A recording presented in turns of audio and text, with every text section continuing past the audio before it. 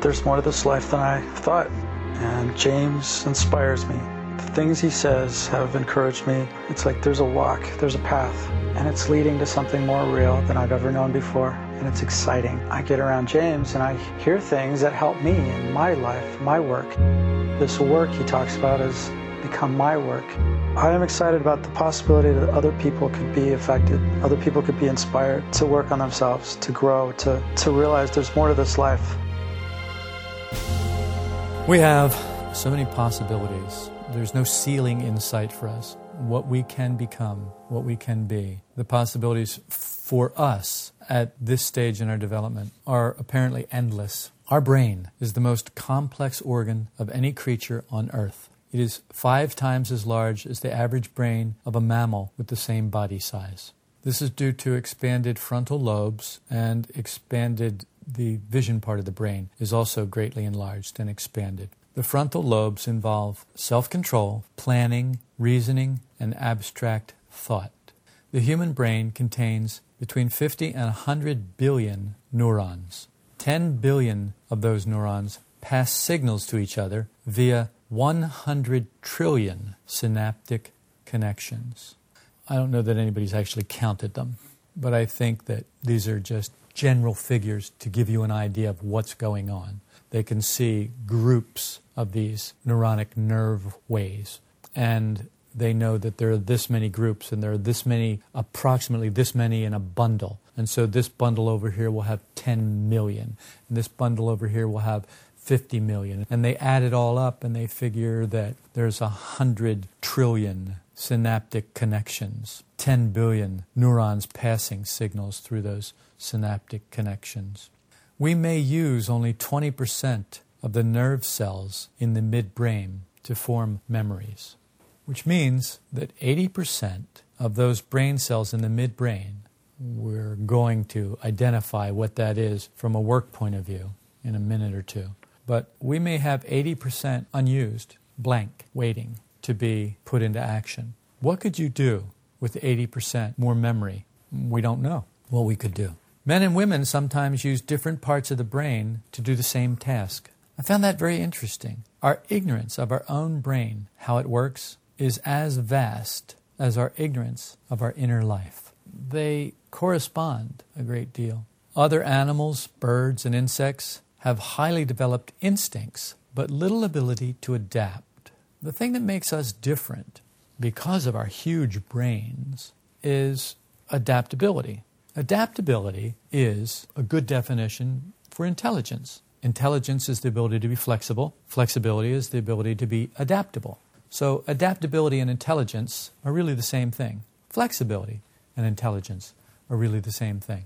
I have 4 geese. I have had dozens of geese. I have watched them from an egg to a full-grown goose. And I noticed that they all act the same way. They all act just like geese. Even though none of the geese have ever seen a body of water, they all know exactly what to do when they get to water. They all preen exactly the same way. They all act exactly the same way when they're around water, from the time that they come out of the egg to the time that they die.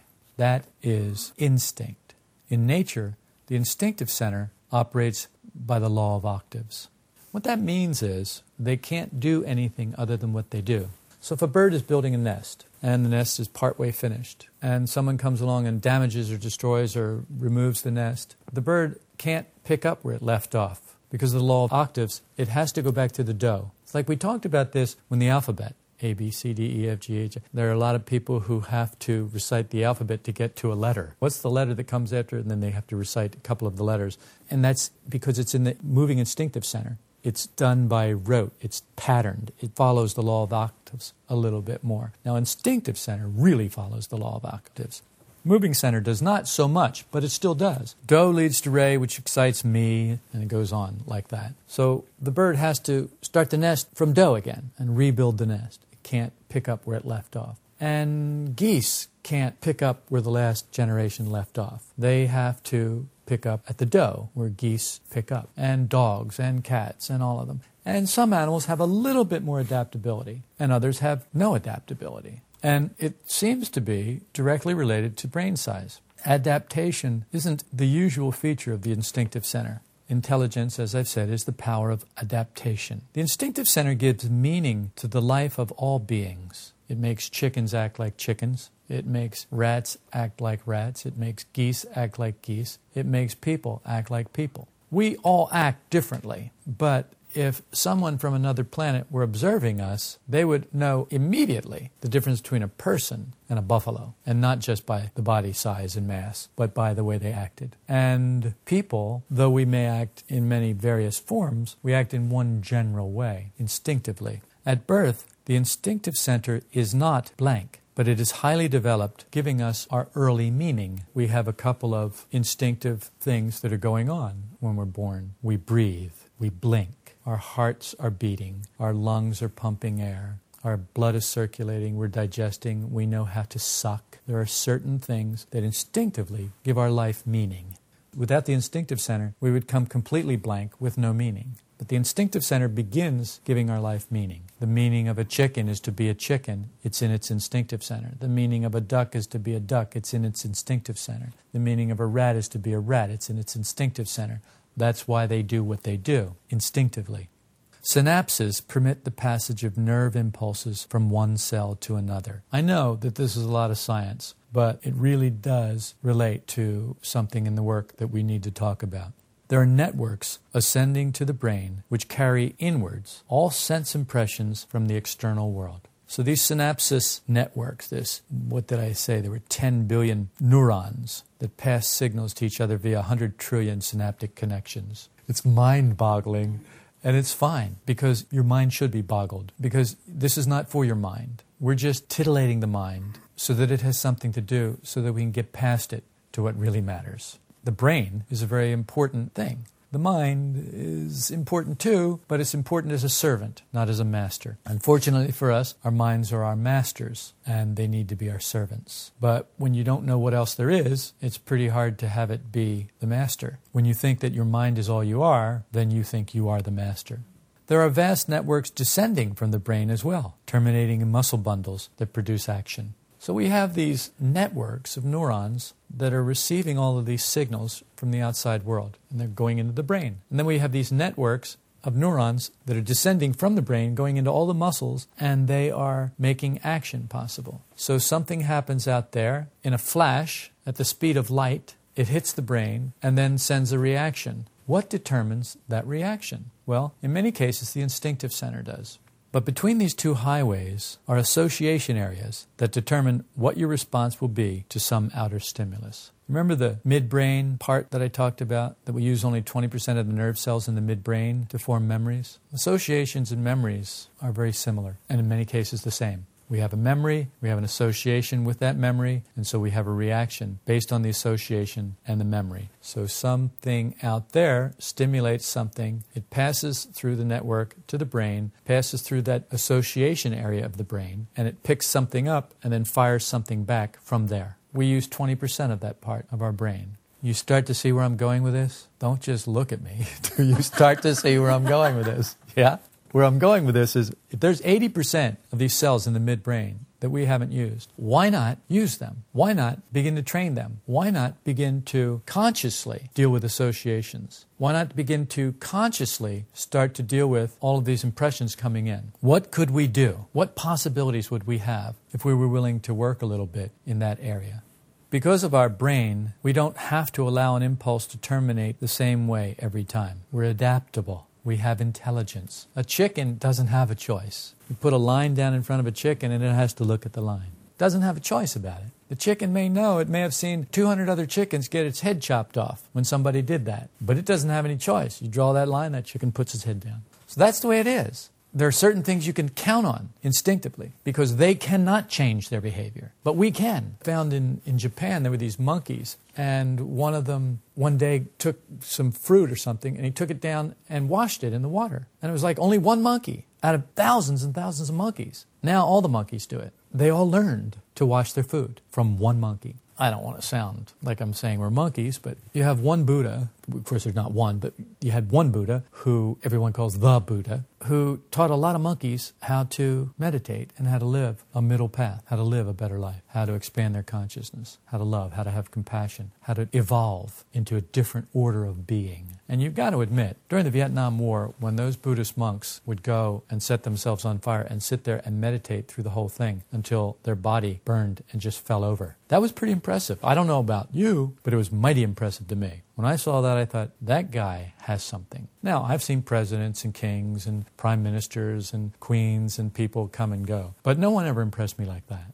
Now, maybe that's just me. Some other people are impressed by Bill Gates and his money, or by Donald Trump and his ability to build things, or by something else, or by somebody in Saudi Arabia being able to buy a completely 100% sterling silver car. That doesn't impress me. But someone who has that kind of self-control impresses me. And it impressed me when I was a child, and it's impressed me ever since. And it's something that I've desired, and it's something that I've worked for, and it's something that I try to get other monkeys to work for. Not saying we're monkeys, but in a lot of ways, we're a lot like monkeys. Okay, chimpanzees. What's the DNA we share with a chimpanzee? 99.8% or something like that? I think it's like 99.8%, 99.6%. Yeah, it's almost 100%. It's like almost complete. It's almost total, which is kind of interesting when you think about it. And you look at the behavior of chimpanzees and you look at the behavior of people, and it's like, well, I can see that. People can behave better, and chimpanzees can be trained to behave better too, and people can be trained to behave better. I think if we put as much effort into training chimpanzees as we do to training and educating children, we might get, in fact, we do get better results, especially in the math area and recognition area. They're a lot faster at math. I've seen these things where Japanese, these training programs for chimpanzees where they put a chimpanzee up against a human being on math problems. Chimpanzees whoop them, man, every time. I mean, just bam, bam, bam. They get a treat every time they do it. They get the right answer. They do it so fast. They flash something on a screen, television screen, and then the chimpanzee has to touch the screen in the order that it came up. And if it gets one wrong, it doesn't get the treat. If it gets them all, it gets the treat. It beat humans hands down. I mean, just nobody could do it the way the chimpanzee could. And it was because it had been trained to do that. And it was adaptable. It adapted. So it had some intelligence, more than a chicken, for example, or a snail, or whatever organism, animal, insect we're talking about. I do digress. But it's all good.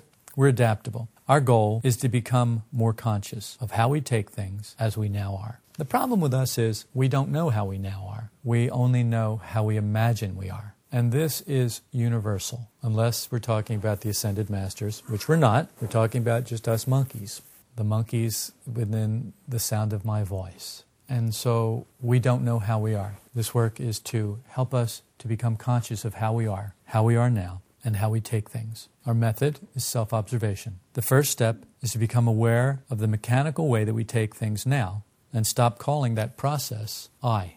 Because it's a process. But we have been calling that process I. We've been saying, I am the process. But what esoteric teachings are saying is, no. You're not the process. You are what is behind the process. You are what holds the process. You are the beingness, the space, the intelligence in which that process can happen. Well, that's a little difficult to conceptualize, but that's okay. I don't want you to conceptualize it. I want you to let it be. Just let it be. Just let yourself be the space in which the process of life happens. Be the beingness, be the ether in which sound can move, through which light can pass, through which thoughts can happen. Just that. Be that. That means you are not those things that you contain. That's all you need to know about that. You don't need to know anything else. If you can know that, if you can experience that, then you can begin to see what the process is. But as long as we're calling the process I, our identification and survival instincts will keep us from seeing a lot of it, because we have judgments about what may be happening. And those judgments will prevent us from seeing that we're doing that. At the same time, we also study how not to take things the same way. The second step is called self-remembering. So the first step is called self-observation. The second step is called self-remembering. The reason self-remembering is not the first step is because you can't remember yourself until you can begin to observe yourself. So you have to begin to observe yourself first. Now again, here we are. What self can we observe? The only self we can observe is the self that is not us. You can't observe the self that is you. You can only observe the self that is not you. So if you can observe it, it is not you. So if you are observing something that you are calling you, that you're saying I to, you are observing a process within yourself, but you are not observing yourself. For purposes of understanding this, we call self-observation, we call it self-observation, but it really isn't, because you can't really observe yourself. You can only observe the self that you are now, or that you think you are now, that with which you are identified now.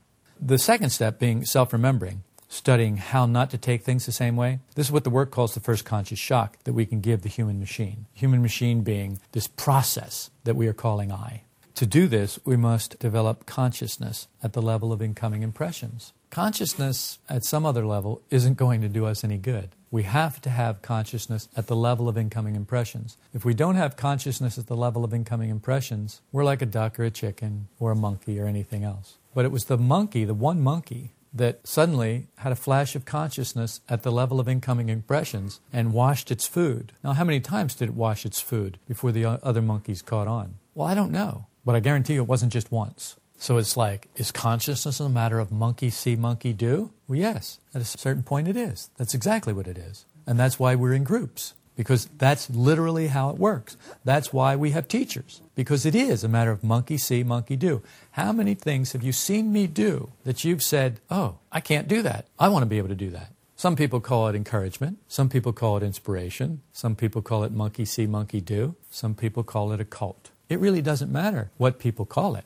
It is what it is. And what people call it is nothing more than their associations and their judgments and their identifications with it. But it still is what it is, and it's the way things work. So the monkey cult of washing their food is one way of looking at it. The monkey see, monkey do cult of washing their food is another way of looking at it. A flash of consciousness, intelligence, and adaptation spreading throughout a colony and finally throughout a whole island is another way of looking at it. Perhaps a more scientific, less identified, more detached way of looking at it, and from my perspective, and my perspective is one of consciousness, a better way of looking at it because it more precisely defines what is actually happening without the static and the noise of the negative associations. Monkey see, monkey do, or cult, or bad and wrong, or judgments. A good scientist doesn't make judgments. A good scientist observes. A bad scientist makes judgments, and there is no such thing as a bad scientist. You're either a scientist or you're a judge, but you can't be both. Now, you can be a scientist in one moment and a judge in another moment. We know that.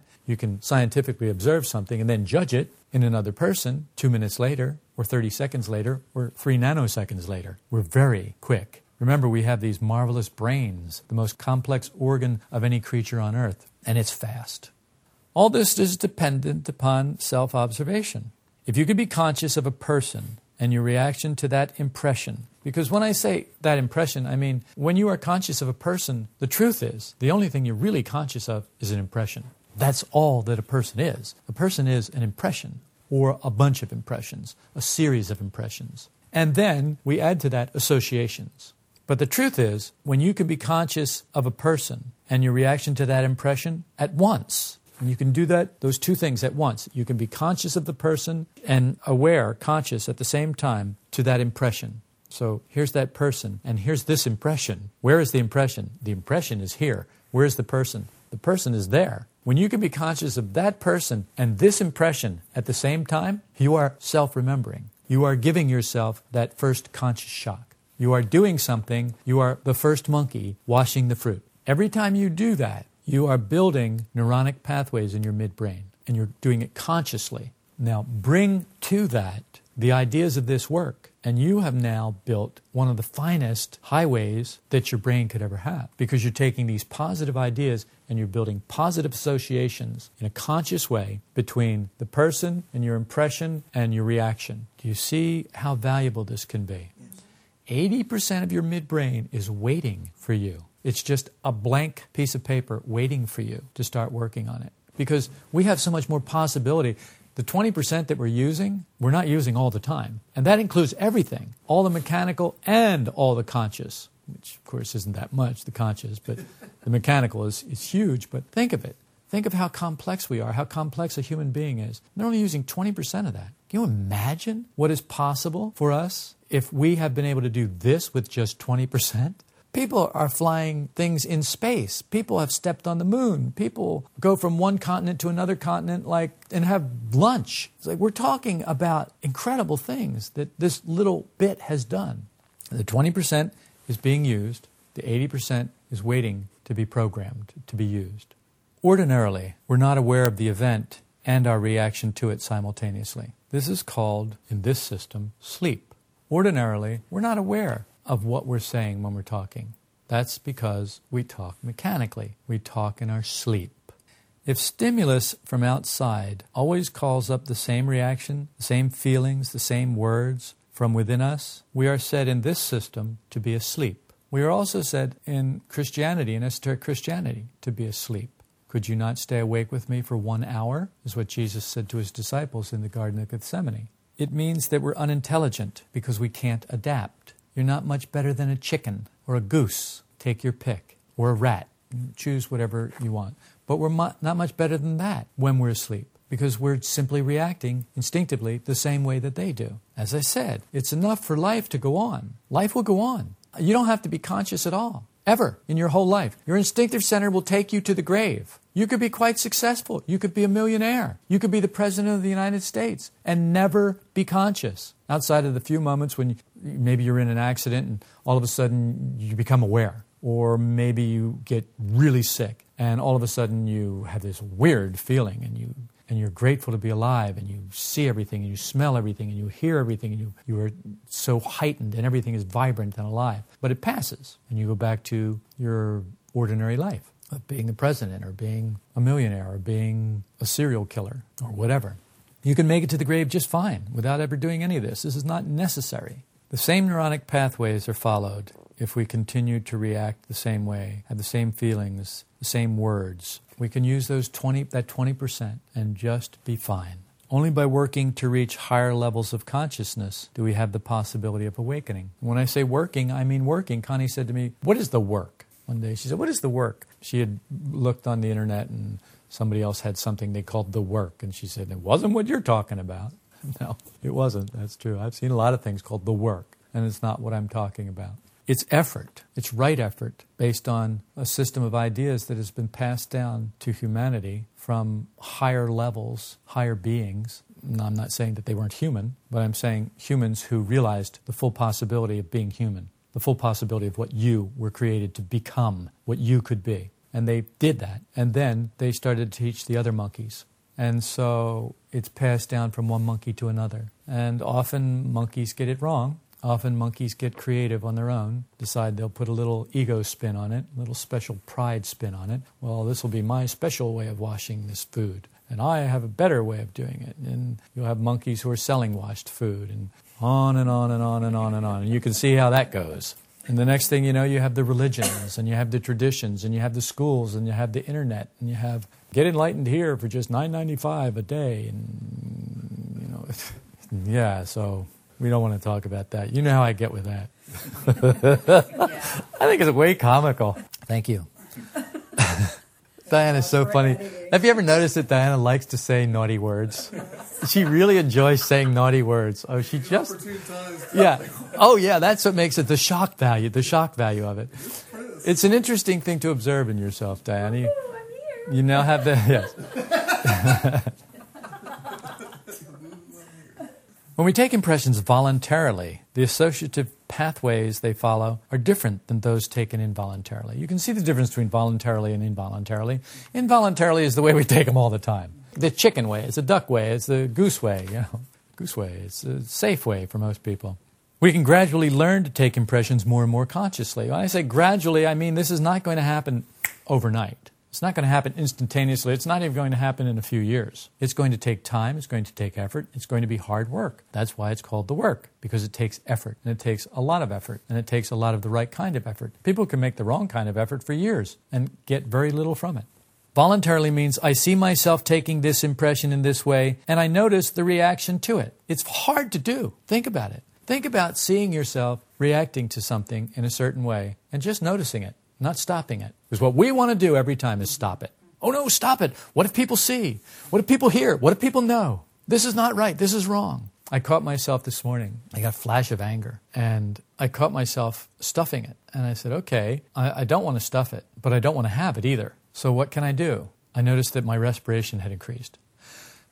I was breathing heavy and powerfully. So I knew, aha, that's anger. I know what that is. That's anger. And then my mind said, but you don't get angry. And I said, yeah, right. And I'm breathing differently. And the breath never lies. The breath never lies. You can always trust your breath to tell the truth, no matter what a liar you are, no matter how many associations you've got in place, no matter what a poser you are, no matter how many facades you have up, your breath will tell the truth. And so I watched my breath, and I told the truth, because it's never a good idea to lie about your breath, because you'll die if you lie about your breath. And then you don't have to worry about anything, maybe. So voluntarily means I see myself taking this impression in this way, and I notice the reaction to the impression. In that state, something is added to your way of living, and that something is called consciousness. Can you see that when you become conscious of something like that, without judging it, just become conscious of it, just look at it, just be aware. That's all. You're not asked to do anything else. Allow the light to do its work. So what did I get from seeing that I was angry and allowing myself to breathe in anger? Well, what I got was nothing. I simply got that. I got that awareness. I didn't get anything else. Am I still angry? Well, no. What happened to it? It went away. As I noticed it, it went away. I didn't do anything to make it go away. I just let it be, and it went away. That's all. The hard part of the work is not what the light does. The hard part of the work is letting the light in past all of our self-justification, imagination, our lies, our pictures of ourselves, all that stuff that makes it so difficult to let the light in. That's where the work is concerned. Allowing that stuff to drop away, not allowing that stuff to come in and block the light and cast shadows in the light.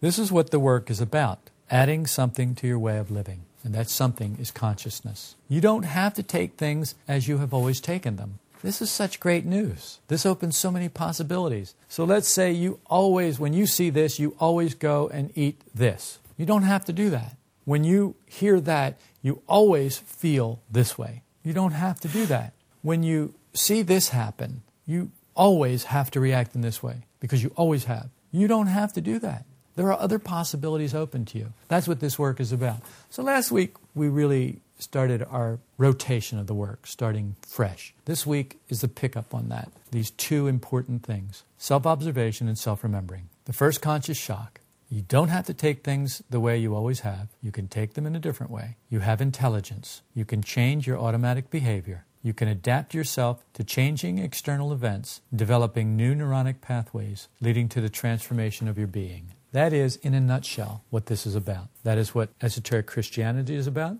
That is what esoteric Buddhism is about. That is what esoteric Mohammedanism is about. That is what esoteric everything is about. It all is about that same thing. Now, they may have different ways of saying it, and that's fine, because we need different ways of saying it. That's right that there are different ways of saying it. And there are different cultures and different people and different ideas.